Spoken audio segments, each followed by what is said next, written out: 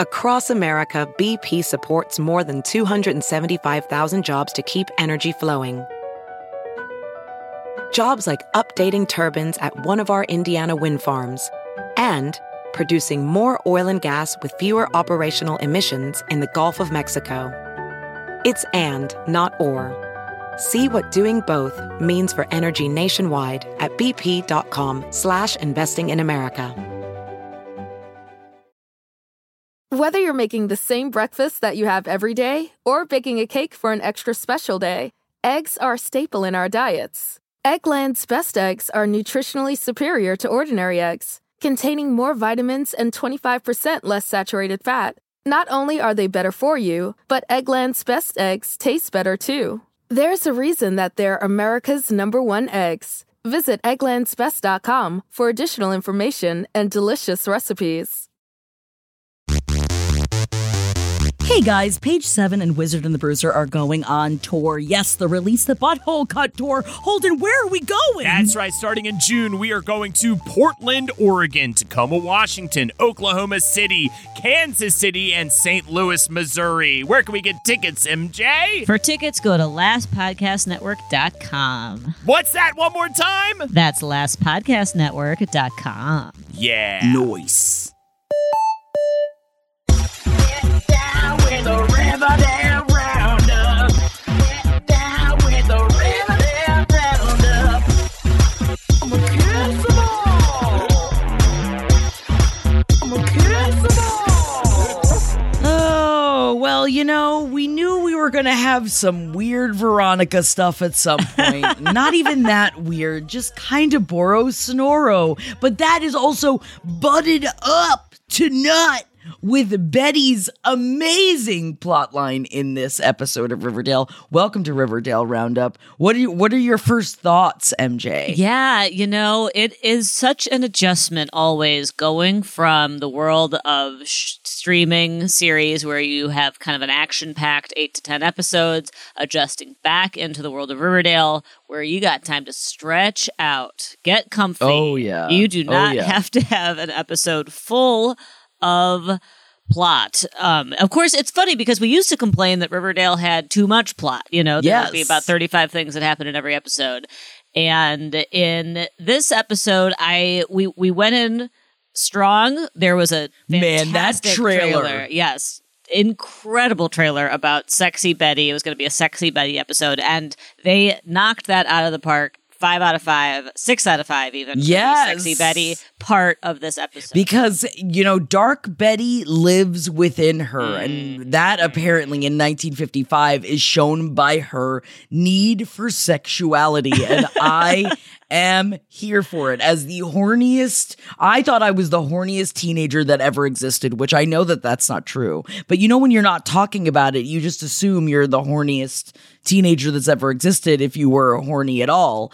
And because you're so shamed by it. And I guess let's talk about Veronica first before we get into Betty, because Veronica is the Boro-Sonoro timeline that we're talking about. Because also, I want to throw it out there.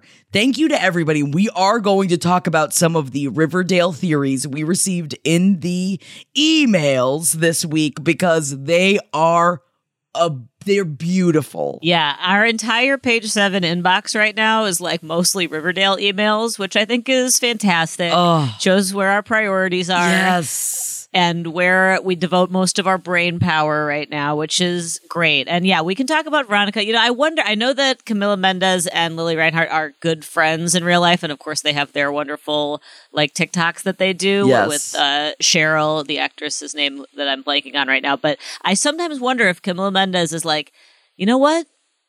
Lily Reinhart really hit the jackpot in terms of what they give her character, because like, poor Veronica is just destined to be the she-wolf of Wall Street. And I know. And I feel for the writers of Riverdale right now, because this is something that is truly out of their hands. It is not their fault that Mark Consuelo is gone, right? And I feel like that... We need Hiram! That's the... Veronica without her parents the entire 6 seasons before this, she was always defined by her relationship with Hiram.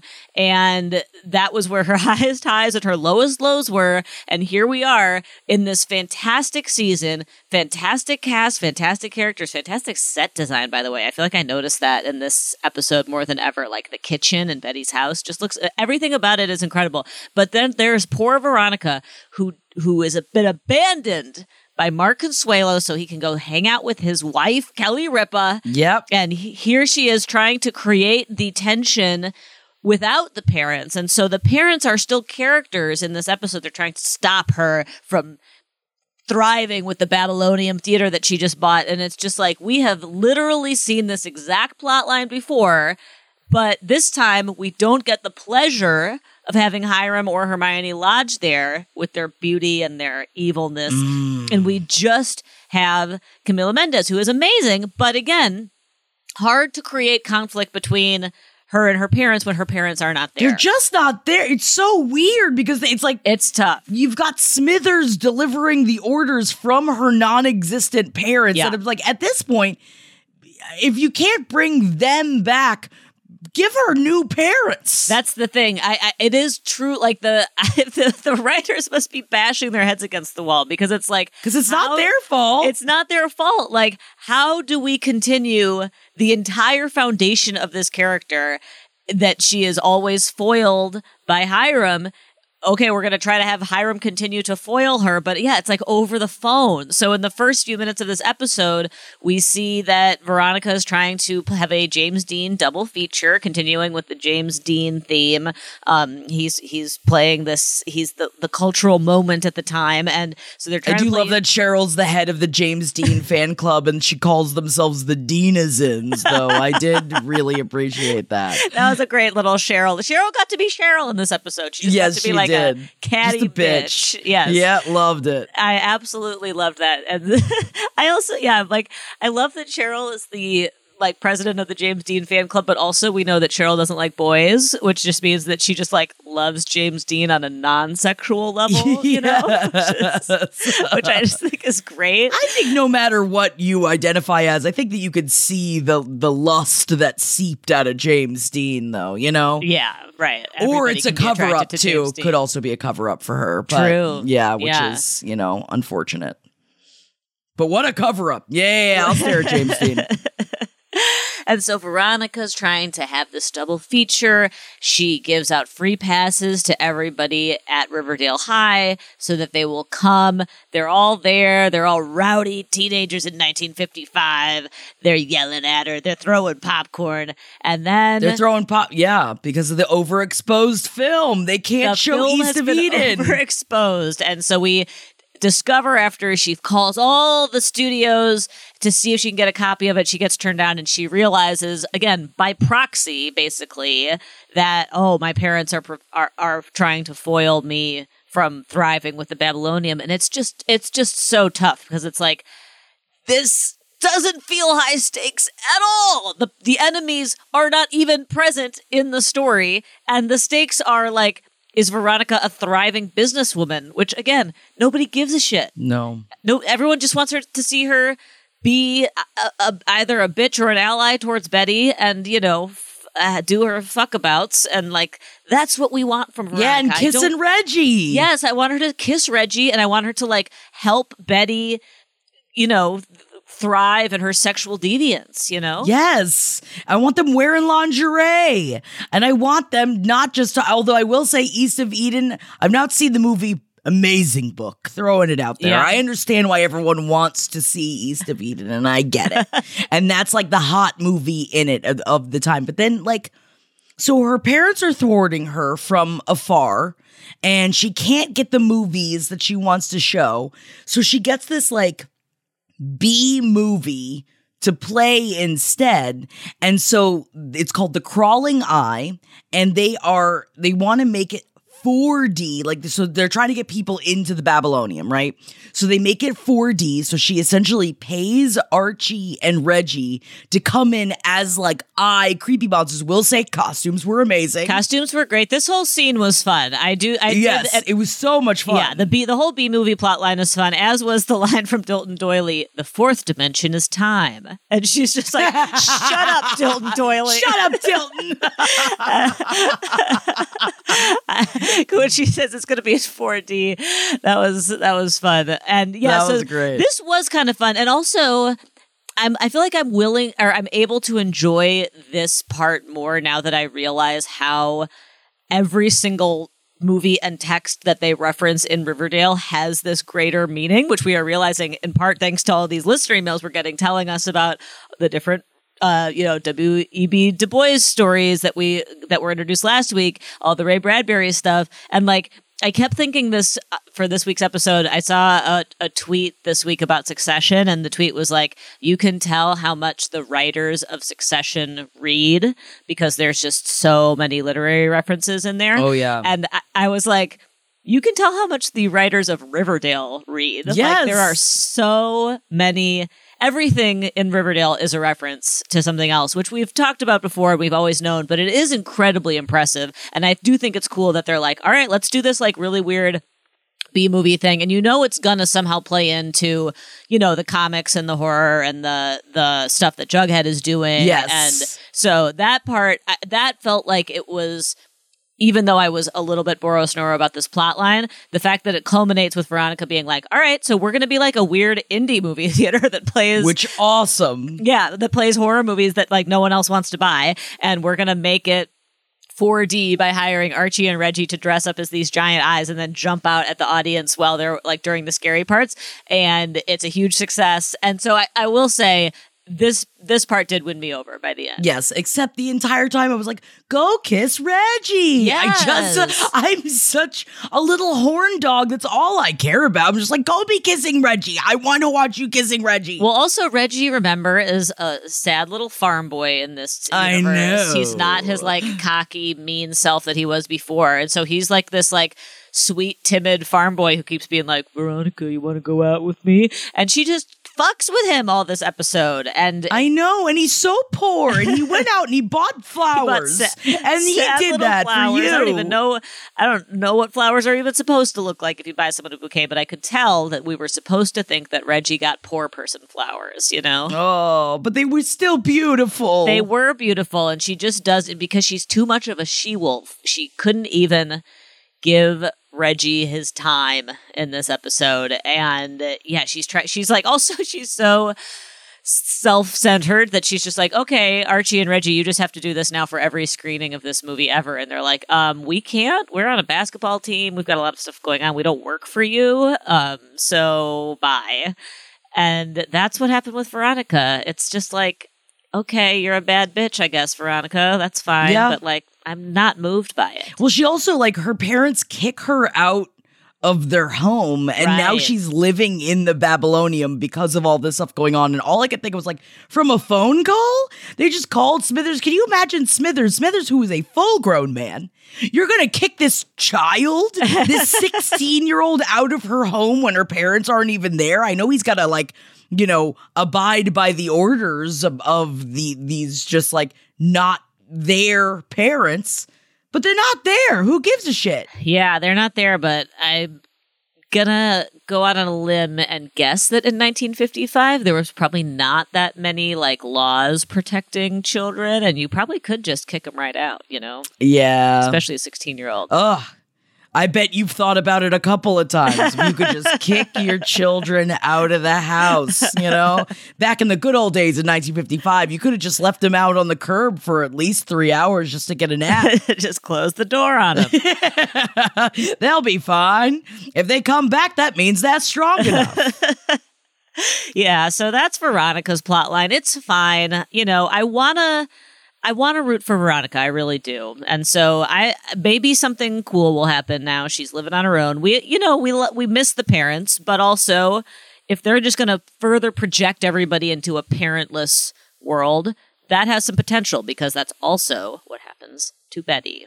at the end of this episode. Oh my God. Betty is, yeah, that's why I wonder, are Betty and Veronica gonna start living together? Yeah. Because Betty is in some sexual heat right now because, man, that montage of Betty's dreams of just like kissing everybody, including Veronica, and I was just like, ooh. This is what I'm talking about. Imagine being Veronica, that, you know, Camila Mendes in the show, and be like, look, reading the script and be like, okay, I get to be like the Babylonian entrepreneur, and Lily Reinhart gets to kiss everyone in the cast. Everybody, except for Dilton Doily, which I think is so funny because of all, like, she opens up the door, she's like, she kisses Archie, she's making out with Reggie in the shower, she's making out with Veronica in the locker room, and this is all in her, and Jughead, and I was just like, for real life ex, which I feel that way about Camila Mendes and Reggie as well. I feel bad because Veronica, they're also real life exes, so I do feel bad about wanting them to get together because I'm like, that sucks. That really fucking sucks to have to deal with that. So my love goes out to them for having to deal with that because that ain't easy. It can't be easy. But then Betty goes into the science room, opens up the door, sees Dilton Doily, and was like, oh, is Dilton Doily gonna get kissed? I was so excited. It was just the volcano erupting instead. Just a huge ejaculation, which was great. However, they totally should have had her kiss Dilton Doily. Yes. Because that guy deserves some too. Something. You know? Just give him some. Although when she was making out with fangs on top of his car. Oh, yeah. Mamma mia. Yes. Good Lord. I am very here for fangs. Woo. For some reason this season, like more than I have been before. He looks hot. Yeah, he's hot. It's because he's a greaser. Everybody's hot. Yes, it's the greaser thing. It's definitely. I'm so into the greaser thing. It's so like I'm ashamed of myself of how I'm into the greaser thing. Yeah, I love. Oh my God. You show me someone that has a pack of cigarettes rolled up in their sleeve. Yeah, I melt. Yeah. I think it's because I watched Grease at such a young age. It really formed some thoughts about sexuality in my mind, you know? That you wanted to have sex with 48-year-olds that were playing teenagers. Well, that really predated Riverdale by many years, MJ. Yes, I like to watch old, middle-aged men pretend to be teenagers. Ooh, yeah, it gets my engines revving. Don't get me started. But yeah, the show starts off with a bang with this big montage of Betty just making out with everybody. And why? It's because she has to go to therapy with Dr. Werther's, who is like the lookalike of Principal Featherhead. Yes. At Riverdale High. And it is extremely disturbing. And I was glad that they went with it because I was like, why is this teenage girl? And of course, that probably happened all the time, that if a girl was a teenager was forced to do therapy because they were being pathologized, that they would have to talk to like a old man about invasive questions about their thoughts and sexuality. And so she's talking to this old man and it's extremely uncomfortable, but she's just like, yeah, man, I love sex. I think about sex all the time. He says, how often do you think about sex? And she's like, a normal amount. And he's like, I need a number. And she's like, well, Dr.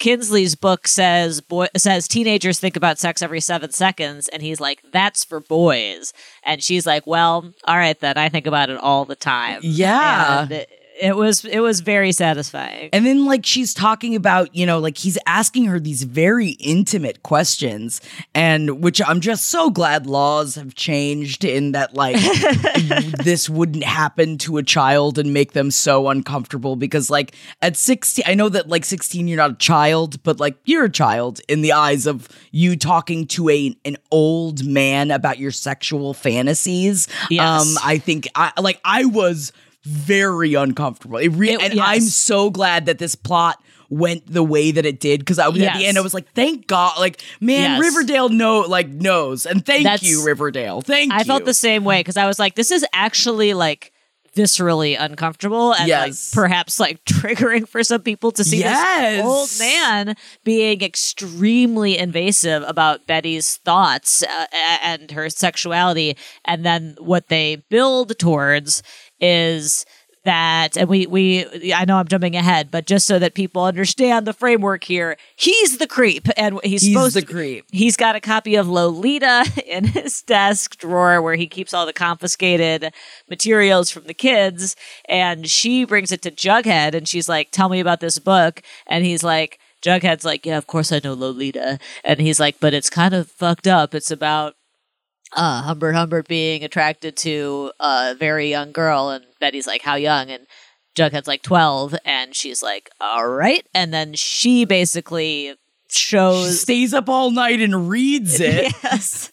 Also, yeah, I was like, what is going to happen here? Like, is this?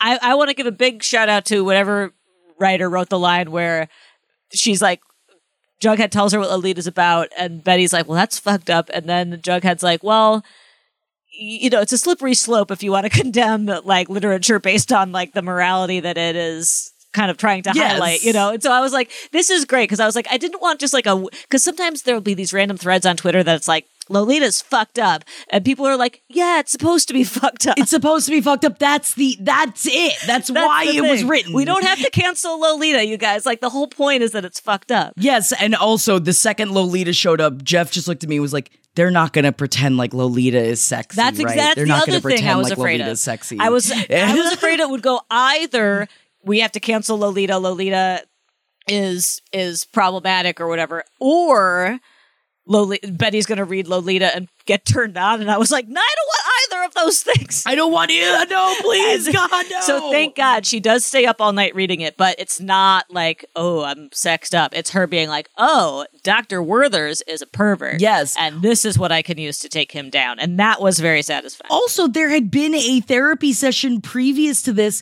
that he asks about her sexual fantasies, and then she goes into like extensive detail about which also her being a biology teacher and her like being with like Archie on top of the desk in front of everyone she knows. And that I was just like, can you imagine? But at 16, telling an old man that you thought about that? Horrifying. That terrifying. I'm just like that. Oh, it makes me. Yeah, it makes me want to puke. Zilla. Yeah, it's tough. It was tough because the scene itself was great. The fantasy was great. It's her. The fantasy, man. Her and Archie. Lily Reinhardt looked really great. God, she was looking great. She just looks... costume design, and you're killing it. I know. She is looking, man. Betty just you're like we talk. I think we've said this almost every episode. Betty in the 1950s like attire is. Ooh, chef's kiss. It is just, ooh, yes. And I know that she used to wear, like, modern day Betty used to wear these, like, they wanted to show she was the girl next door. And so she always wore these, like, cardigans, and she wore her hair back. And a ponytail. And that always, of course, that set us up for dark Betty to, like, yes. And that makes complete sense. Totally. But I was always like, why is Betty so frumpy? And now I'm like, oh my God, Betty, yeah, it's like just something about her look was made for the, like, high-waisted, big, swingy 50s dress. Yes. You know, she just looks so... The hair and everything. Good gravy. This is... Every episode, I'm just like, oh, hello. But it's kind of nice with Riverdale. I feel like my loins have, like, changed with the wind as time has gone on with Riverdale. Yeah. Which is nice. I think I've had my time with every single character, like almost every single character except for Dilton Doyle that I've wanted to at some point kiss. Yeah, I think that's true. For me, this season has been the most attracted I have been to any of the characters, like the entire time is all happening in this season. Yes. I don't think I used to always watch Riverdale and want sex, and I enjoyed people here and there. Mostly Skeet. Let's be real. Let's be real. Skeet. I was mostly showing up for Skeet. Oh, our hearts. Yeah, ever since Skeet left, it's been pretty dried up around here. But now we've got like just the perfection of Lily Reinhardt and our confusing attraction to Archie. And dare I say, I'm not happy about this, but sad, depressed Jughead in this episode was also doing something for me. I know. Our I do original. not want to be attracted to Cole Sprouse anymore. No. I know you had your day with him and you moved past it, and now we're back, man. We're back. We're back, and it's hard on our hearts and our loins. Across America, BP supports more than 275,000 jobs to keep energy flowing. Jobs like updating turbines at one of our Indiana wind farms and producing more oil and gas with fewer operational emissions in the Gulf of Mexico. It's and, not or. See what doing both means for energy nationwide at bp.com/investing in America. As a professional welder, Shayna Ford uses Forge FX to practice over and over, which helps her improve her skills. The more muscle memory that you have, the smoother your weld is. Learn more at meta.com/metaverse impact. Price drop? Time to shop. Get to a Nordstrom Rack store today for first dibs on new markdowns. Now score even more, up to 70% off brands everyone loves at Nordstrom Rack. Denim, dresses, sneakers, tops, and more. Plus, get genius deals on jackets, sweaters, and boots for the whole family. Shop your Nordstrom Rack store today and save up to 70% with new markdowns. But hurry, deals this great won't last. Whether you're making the same breakfast that you have every day or baking a cake for an extra special day, eggs are a staple in our diets. Eggland's best eggs are nutritionally superior to ordinary eggs, containing more vitamins and 25% less saturated fat. Not only are they better for you, but Eggland's best eggs taste better too. There's a reason that they're America's #1 eggs. Visit egglandsbest.com for additional information and delicious recipes. Just like it's difficult for Betty to have to go through all this, because while all of this therapy sessions, like everything is happening, it is very obvious that Alice, her mother, is talking to Dr. Werther's about everything that they are discussing. Yeah. So even when she says, like, yeah, I guess, like, I want to get married and have a family, but, like, I also want to make an impact on the world. And so she comes home and Alice is, like, throwing wedding magazines in front of her face so that she could talk about, like, dream about her wedding. And Betty's like, Mom, I'm not even dating anyone. She's like, but it's not too early to start dreaming. And then she tells Dr. Werther's that she writes everything down in her diary. So she goes home. Oh my God, have you ever? My mom read my diary once. Really? And yes. And I'll never forget. This is something I've brought back up to her. And she's like, I'm really sorry I did that to you. And I'm like, thank you for apologizing, because she told me at the time, never write down anything that you don't want anyone else to ever read. And I was like, you told me that. She's like, I never said that. I was like, it's burned into my brain. I was like, you definitely did this to me. And so she is now apologized, which I appreciate. Wow, that's but tough. This was a triggering scene for me when she comes downstairs and the Reverend's downstairs after Alice read all of her diaries. That scene, I'm sorry, I spent this entire scene being like, but Presbyterians don't have confession and they don't have priests. And then I was like, am I wrong? I was like, surely someone in the room was like, that's Catholics. Catholics do confession. Protestants don't do confession. But we can table that. I just really was having a really hard time with that. But I digress. So Alice finds all the sexy diaries and then brings a priest and asks Betty to come confess her sins to the priest. It is really upsetting. I mean, and I will say this, another Riverdale greatest hits in this episode, bad mommy Alice Cooper. We love to see her back. Ooh, love her back. I love Alice is so good at being evil. Although I'm just waiting, and I'm like, I just want her to come home and she's dressed like a vixen. I just want her to come home and all of a sudden she's a greaser and she's just like, you know what? I'm leaving your father. And then she just comes out in like the serpent jacket and I just melt into the floor. That would be sexy, because I do think that the 50s housewife look is also very much working for Alice Cooper in a sexy way. Yes. But yes. we would love to see, I mean, we're seeing those glimpses of Dark Betty and Sexy Betty, and I would love to see Dark Alice come back because we know that she's got the darkness too. Oh yeah, she's in and out of cults willy-nilly. And she's living with a confirmed serial killer. Yes. And yeah, so Hal also comes back in this episode in a big way. Bad Daddy too. They're coming in strong because essentially what ends up happening is that Betty, because she read her diaries, she breaks into Dr. Werther's office, and because she wants to find the little notebook that he's always writing down, because he was writing down all of her sexual fantasies. He was writing down all this, I know it is not creepy when you were talking to a psychologist about said things, but when you are being when you're kind of under duress and you're a minor and you're talking to someone that you don't want to, it does feel like a huge violation of privacy and trust for this creepy old man to be writing down all of your fantasies. So she goes to find the book, but that's where she finds Lolita.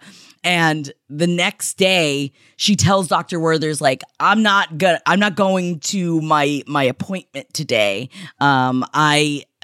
Which good for her, because Alice is going to get all pissed off about it.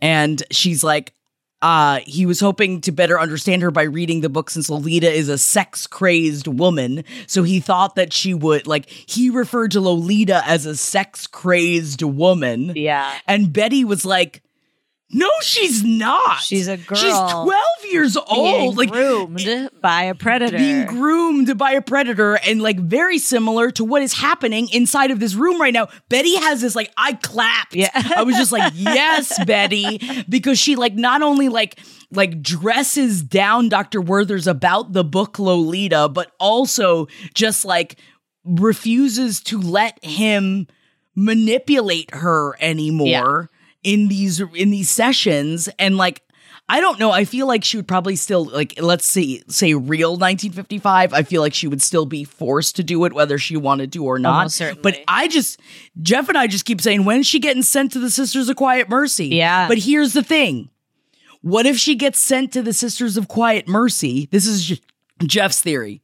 She teams up with Ethel, and they start trying to solve the murder of her parents. Yeah. So what are we built? Right. So the Betty plotline basically culminates in this confrontation at first between her and Alice, where Alice is saying no matter what I do, you're just so bad, and then Hal appears out of nowhere, and he's like, your mother sacrifices and sacrifices for you, and you are so ungrateful.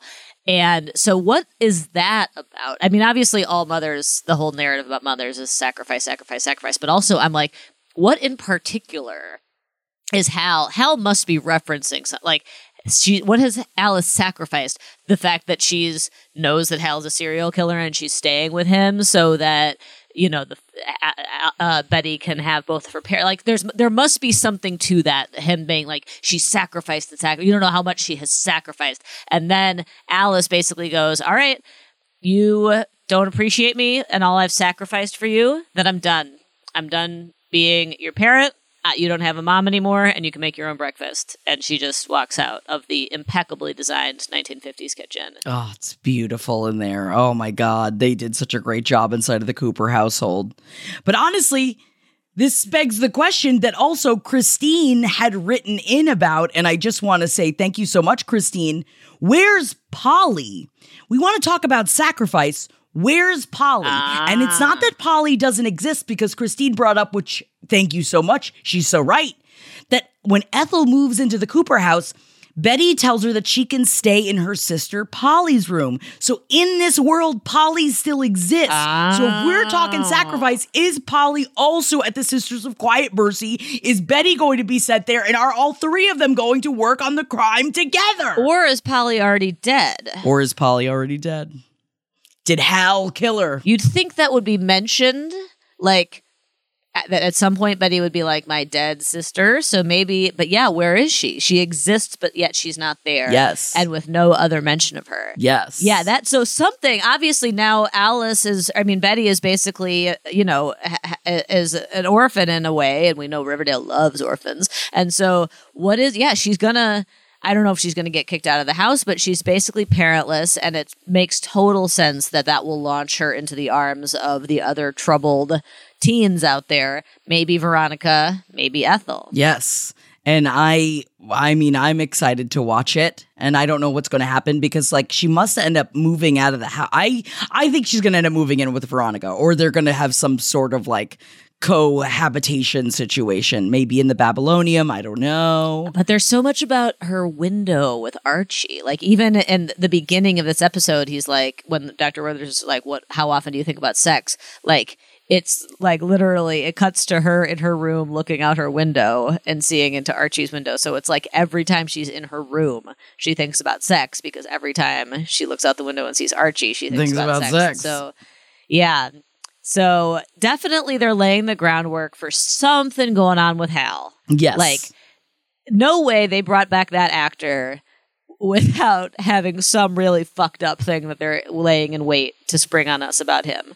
So, and I do think something about him being like, your mother has sacrificed so much, something like that is going to come back. And they're setting up something for Betty to be on her own. Yes. Now, I do want to give a shout out to Max, who wrote in that, and there's something to this. There's something here. Max, thank you so much. Max says, Season 7 of Riverdale is the perfect grounded swan song of a show that has been nothing but batshit. George Lucas said of Star Wars, it's like poetry. They rhyme. And that is exactly what is happening in the season. If you look at the characters that have returned from previous seasons, Hal Cooper, Principal Featherhead, Evelyn Evernever, the vast majority have been villains in their times, and I think the crux of this season could be a test of pure moral goodness, most explicitly in Archie's plotline, but this also applies to the other plotlines. Our blessed guardian angel Tabitha Tate is orchestrating this season, making the cast face bigotry, hatred, sexual repression, and stand up because it's the right thing to do, bending towards justice, if you will. I really hope some of this is relevant to the plot as a whole. Either way, I'm so pleased with this season, and I'm so pleased that you wrote in, Max. That is there. You're right. There's something in that. Yeah. There's something there with that. Totally. Yeah, right. Because everyone is basically being pushed in this season to kind of choose which side they're on, right? Like, are they going to be anti-racist, anti-homophobic, or are they going to be the Hal Coopers and the Alice Coopers and the Evelyn Evernevers, whatever the fuck her name is. Can't believe she's back. I can't believe she was 28 the whole time. I I'm know. still upset about that. And is she still? In fact, that's actually one of the questions. I was going to read this theory from Caitlin, but part of Caitlin also just rant in this email, which is great. Are they all 25 to 37-year-olds trapped in teenage bodies? Right. Or have they all been reset to their teenage selves? Yeah. Both scenarios make me a bit uneasy, but the idea that they are mid-20-somethings is arguably much worse. Most of the characters are only hooking up with other pre-comic characters, so I suppose that's okay. Yeah. But does that mean Kevin, a 20-something, is dating Clay, an actual high school student? Is Jughead in the same situation with high school Tabitha, or is this the real guardian angel Tabitha?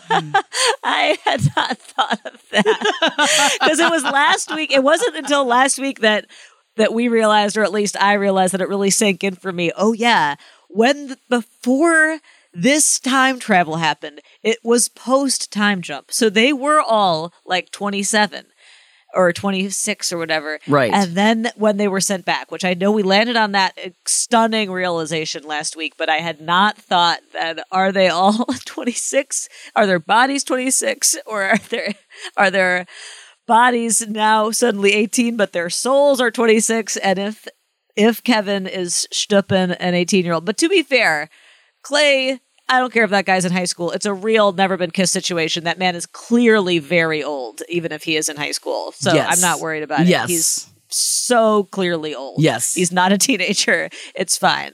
But that is a fantastic question. Yes. Now, this is also a part of Caitlin's email, and this is separate. So go with me on this. This is about Jughead and Tabitha. All right? Use your head in the game. My head is in the game. I'm also just Googling how old the actor Clay. I spend the half of Riverdale Roundup recording Googling how old everybody is. Oh, yeah, I'm just to make it sure. I mean, if we're thirsting, we got to make sure that we're thirsting after the proper people. Yes, but okay, my head is in the game.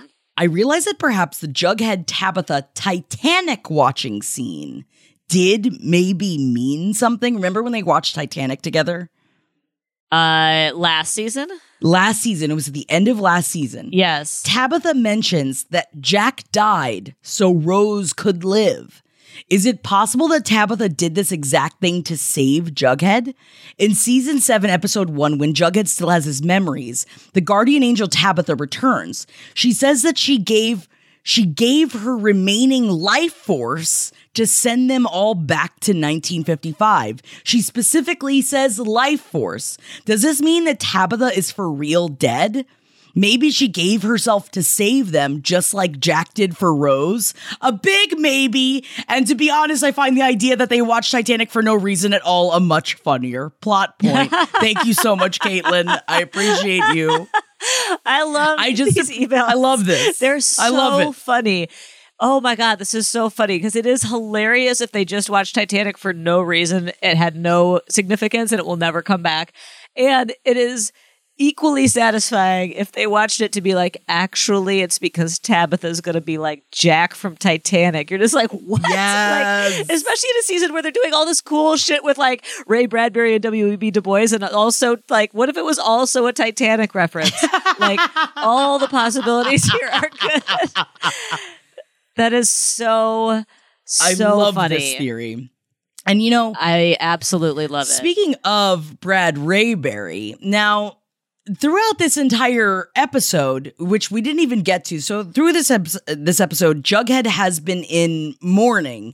He has been sitting at Pop's because remember, Brad Rayberry died last episode. He quote unquote killed himself and left a note. Right. Now, so Jughead just spent the entire time just sitting at Pop's, reading Brad Rayberry's books again, and just sitting there and pouting. Yes. And Pops just keeps bringing him milkshakes. And I'm just like, his poor belly. Like, all I could think about was his belly.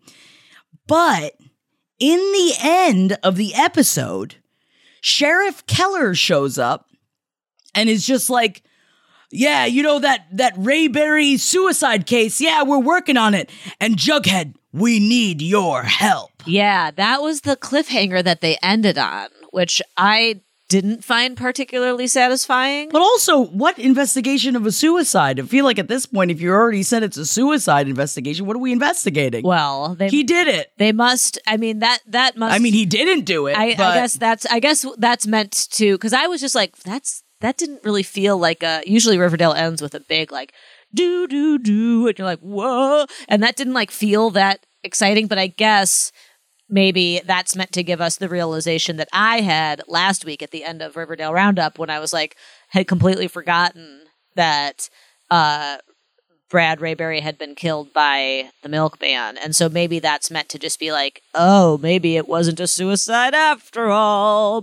Which obviously it wasn't. Right. But was there more to the story? Now, Chelsea wrote in and asked, now, I'm gonna read all of this email because I appreciate the time that went into it, Chelsea, and I want you to know that because I want everyone to hear what you've got to say because you've delved in deep to the Brad Rayberry plotline, and I appreciate you.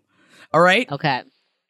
After the most recent episode of Riverdale dropped and we find out that Brad Rayberry allegedly hanged himself, I wanted to try and see what 2023 universe Riverdale plots he could be connected to. As you've mentioned on the show and other listeners have mentioned, the milkman is probably a front for some kind of killer. While I do believe there's a connection to Hal Cooper somewhere in there, something I almost forgot about is the evil man trifecta of Dr. Werther's, Principal Featherhead, and Mayor Clifford Blossom, who's also still the secret cousin, not cousin of Hal Cooper. Right. In Tales of a Jugular Vein, Jughead's comic stories are punctuated by scenes of a darkly lit dinner meeting between Principal Featherhead, Dr. Werther's, and Clifford Blossom. This is where we find out that they not only were planning to crack down on comics, but that Dr. Werther's wants to do it as a distraction from the murder of Ethel's parents. It's my theory he somehow organized the Muggs murders because in one of these scenes, he distracts the conversation around Sheriff Keller looking for the so-called milkman and the murder weapon by saying, the real murder weapon is these comic books. Now, why would he be so vehement about blaming comic books to the point where he doesn't think the murder should be investigated unless he has something to gain? This would also explain why he would see Brad Rayberry as such a threat, because Brad's encouraging Jughead to keep writing comics. Now, since Brad Rayberry has apparently bonded so much with Jughead, do we think that the note he left is a secret code for Jughead and Tabitha to crack, or just something the milkman did? Also, I'm 90% sure that the Rayberry apartment is the same one that Jughead and Tabitha moved into post-time jump, so do we think they're going to have their memories jogged by being in the same place as when they were together? Whoa. This is Chels. Thank you. And also, P.S., I hope the writers only brought in Julian for the season because they didn't want to make Jason a bad man because, oh, mama, do I hate Julian so much. Also, the actor was born in 1998, which makes me feel very old. Yeah, that's too young. By the way, Clay is 31, so he's one of the oldest people. Oh, wow. Yeah, no, I mean... So that's fine. He looks great. He doesn't look 31, but wow, yeah. Yeah. He can shtup Kevin all he wants. Yeah, that's fine. But what do you think about what Chels had to say? Yeah, that's fascinating. Because I mean, if it is the same apartment and that but isn't Tabitha who 1955 Jughead is with now, Tabitha who went on the tour with Emmett Till's mother, isn't that Tabitha not the Tabitha that season 6 Jughead was with in that apartment? Because that Tabitha is the guardian angel of Riverdale? Yes, that Tabitha. Guardian angel of Riverdale, Tabitha had the apartment with them. Right. So if Jughead is... with him. Jughead is now going to try to solve this mystery with other Tabitha, who no one knows what the fuck that is or what kind of memories she has. Or guardian angel Tabitha's going to come back. Could, yeah. And then there'll be 2 Tabithas. Yeah, I mean... Right, so that's a good question. And in terms of the evil man trifecta, I think that's a very good point. Obviously, we are being set up to this episode set us up to believe that Dr. Weatherby is at least Dr. Werther's, thank you. And Principal Featherhead. It's okay. It's a lot. There's was a lot. Somebody named Weatherby at some point, or Featherby. Weatherby. Okay, thank you. But we're obviously meant to believe that he's, a gross pervert, and a prude. He's censoring Jughead, all of this stuff. But if he is connected to the milkman, of course, that would make sense because he obviously is like really upset about it and feels like he has something to hide. My question is, if those 3 men are kind of like evil behind the scenes men, and it's one of them, maybe Clifford Blossom, maybe Dr. Werther's, that is perhaps connected to the darkness, where does Hal Cooper fit in? That's my question, right? I mean, he's got to have something to do with something, and that's why I wonder if it has something to do with Polly, like something on that end of things, that he's doing something completely separate from everybody. I never before in Riverdale have been so eager to find out how it's all going to come together. Like, I truly feel like I'm in the middle of a Sherlock Holmes book where I just want to skip to the end and be like, I just want to know. They're doing a great job. They really are. That's the thing. Because that's why, you have the Veronica storyline padding in this one, right? Because, again, there's so many episodes of Riverdale.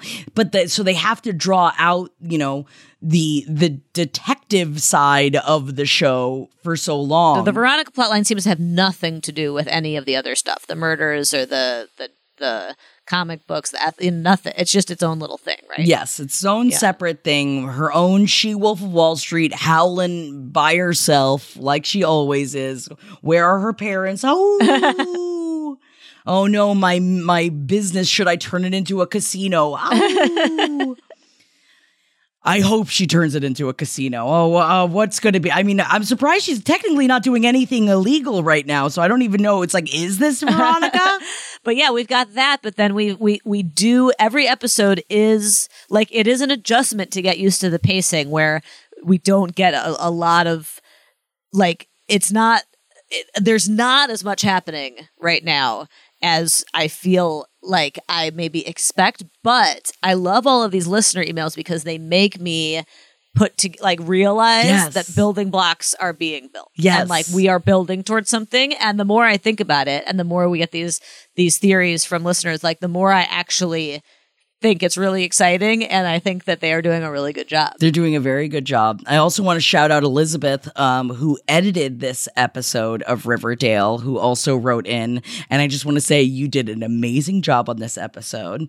They explained to me a little bit about how like the actual editing of Riverdale goes down, and that they do like every other episode, every third episode that they do, because sometimes they shoot them out of order, which also I didn't even realize that sometimes they shoot them out of order. And that's got to be so difficult for your editing processes. So also, congratulations, Elizabeth. My God. Also, how weird would that be for the actors, too? What a roller coaster. Especially in 1955, where they're just going, like, it's like already, all over the place. Each actor must have like their own murder board in their trailer to be like, all right, I used to be 27. Now I'm 18, like to keep it all in their head. I mean, it's without Jeff, the Riverdale historian that we have on board here. I don't know how we would remember. I know. The Jeff and the listeners really keep us accountable. Yes, so thank you guys, and thank you. You can send in your own Riverdale Roundup theories to page7podcast@gmail.com. You could also just send, which I do also read and appreciate, people that just send just rants, just because you have literally no one else to talk to about Riverdale. I accept it. I can handle it. You can put it on me. Yeah. Please feel free to rant to us at any time. page7podcast@gmail.com, because I read it and I go, oh yeah, oh I know it. And I say that aloud and then I move on, and I appreciate you. Yes, we will read it. And if you are a person who works on Riverdale, we would love to hear from you. Please. Because we have now confirmed that our universe and the Riverdale creators' universes have interacted. And it is very meaningful after all these years that we have spent together, to really know that we really are in it together. Yes, we are. And just honestly, thank you, Elizabeth, for explaining the editing process. Because that's got to, I didn't even know how difficult your job was. And you know what? You're killing it. Killing it. I don't know how you guys keep it all together, and it's very impressive. Yeah, I know. And there is nothing but more exciting shit to come. I mean, the Betty sex part of this episode was an absolute home run. And, I don't really care what happens with Veronica next, but everything else, I can't fucking wait. I cannot wait to figure out what little... I used to be so mad. I was like, they're dropping all these threads and they're not going to pick up the threads. But I got faith now. They're dropping threads and they're picking them up. Well, because they're going to drag us through some really scary shit with those threads. And I know they're going to nail the dismount. I believe in them. I believe. We're getting the season that we never thought that we were going to have. We have to believe. I'm pulling a Ted Lasso over here. Come on, guys. This is gonna stick the landing. I can feel it. Thank you guys so much for joining us on this week's episode of. One more Riverdale Roundup theory. Please. One more theory. This is from Cassidy. Okay. I wanted to share this crazy theory. I just appreciate the depths that you went, Cassidy. I wanted to share this crazy theory of mine about the milkman from the season of Riverdale. The actor who plays him is Matty Finocchio, who has also appeared in The Chilling Adventures of Sabrina. His character in the Sabrina show is an evil ice cream man who is supposed to have his soul dragged to hell, but he has made a deal with the devil to exchange the souls of children that he kidnaps and kills for an extension on his life, and to get to keep his own soul. I remember this plot line. Really? I can't believe I didn't remember it until Cassidy brought it up, and I was just like, oh crap, I forgot about that. Whoa. And I didn't realize it was also the same person. We've already established there is some sort of crossover between the two worlds based on last season of Riverdale. So what if he's playing the same character in Riverdale right now and he's killing people to offer their souls? My theory falls apart a bit when you look on IMDb and see that this actor also played the quiz show host from the Riverdale season 4 episode when Betty was accused of cheating at the quiz bowl and lost her Yale scholarship. You were right, but I think that you're on something with the ice cream man thing, Cassidy. I think that's gotta be. I love that Riverdale is just like, yeah, bring that guy back. Whatever. He was the quiz show guy. It's fine. Like, bring him back. He's good. Bring him back. He's good. He's in the world. Yeah, he's in the world. Less paperwork. Totally. I think that's great. Honestly, more shows should do that. Be like, you were a little part that probably people won't remember. We will absolutely bring you back in. Yeah. Yeah. I mean, that makes total sense. And also, what a deep cut to be like, to understand where this is going, you need to watch a different show on the CW. You know? That's the real shit, you know? Wow. Yes. And thank you so much, Cassidy, because that blew my mind because I completely forgot about the ice cream man. Wow. The whole thing in Sabrina. And, ice cream is made of milk. And that is, the stomach killer for us over the age of 30. Yes. So maybe if you can't kill him with knives, he'll kill him with dairy. I'm scared of it. Get out the Pepto, y'all. I think that's just a Zabrowski thing. Maybe it's because you guys used to drink so much milk in high school. Yeah, we love milk. Can't love milk anymore. Now it's oat milk. Now I'm an oat milk girl. Yeah, I mean, that's growth. Yeah, thank you. I thought you were about to say, that's gross. And I was like, wow. No, oat milk is good. I love oat milk. Milk all the nuts, milk all the oats, as far as I'm concerned. Yeah. Uh-oh. Well, that's what Betty wants to do. That's for damn sure. Thank you guys so much for joining us on Riverdale Roundup. And thank you again for your theories. I was bowled over this week with your amazing theories that I had to read them because I think that all of them could be pertinent to this season of Riverdale. And thank you so incredibly much. And thank you, MJ, for watching another episode of Riverdale with me and coming on here today to talk about it. Thank you, Jackie. It's always a pleasure. I hope you guys have a great week, and we will be back next week. And I'm ready for the horn. Bring in the horn. And I'm not talking burp, burp, burp, burp, burp, burp, burp. That's what I'm talking about. That's what you're talking about, horse. Jackie's talking about the other kind of horns. Different kind of horns. Love you guys. We'll see you next week.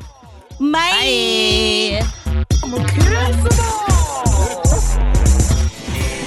This show is made possible by listeners like you. Thanks to our ad sponsors, you can support our shows by supporting them. For more shows like the one you just listened to, go to lastpodcastnetwork.com.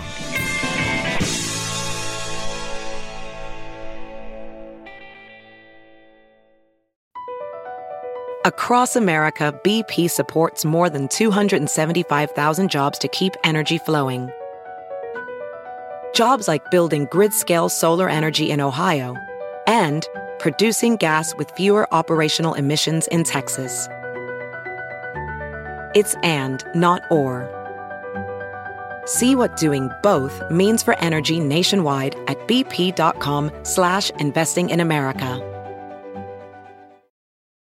Whether you're making the same breakfast that you have every day or baking a cake for an extra special day, eggs are a staple in our diets. Eggland's best eggs are nutritionally superior to ordinary eggs, containing more vitamins and 25% less saturated fat. Not only are they better for you, but Eggland's best eggs taste better too. There's a reason that they're America's #1 eggs. Visit egglandsbest.com for additional information and delicious recipes.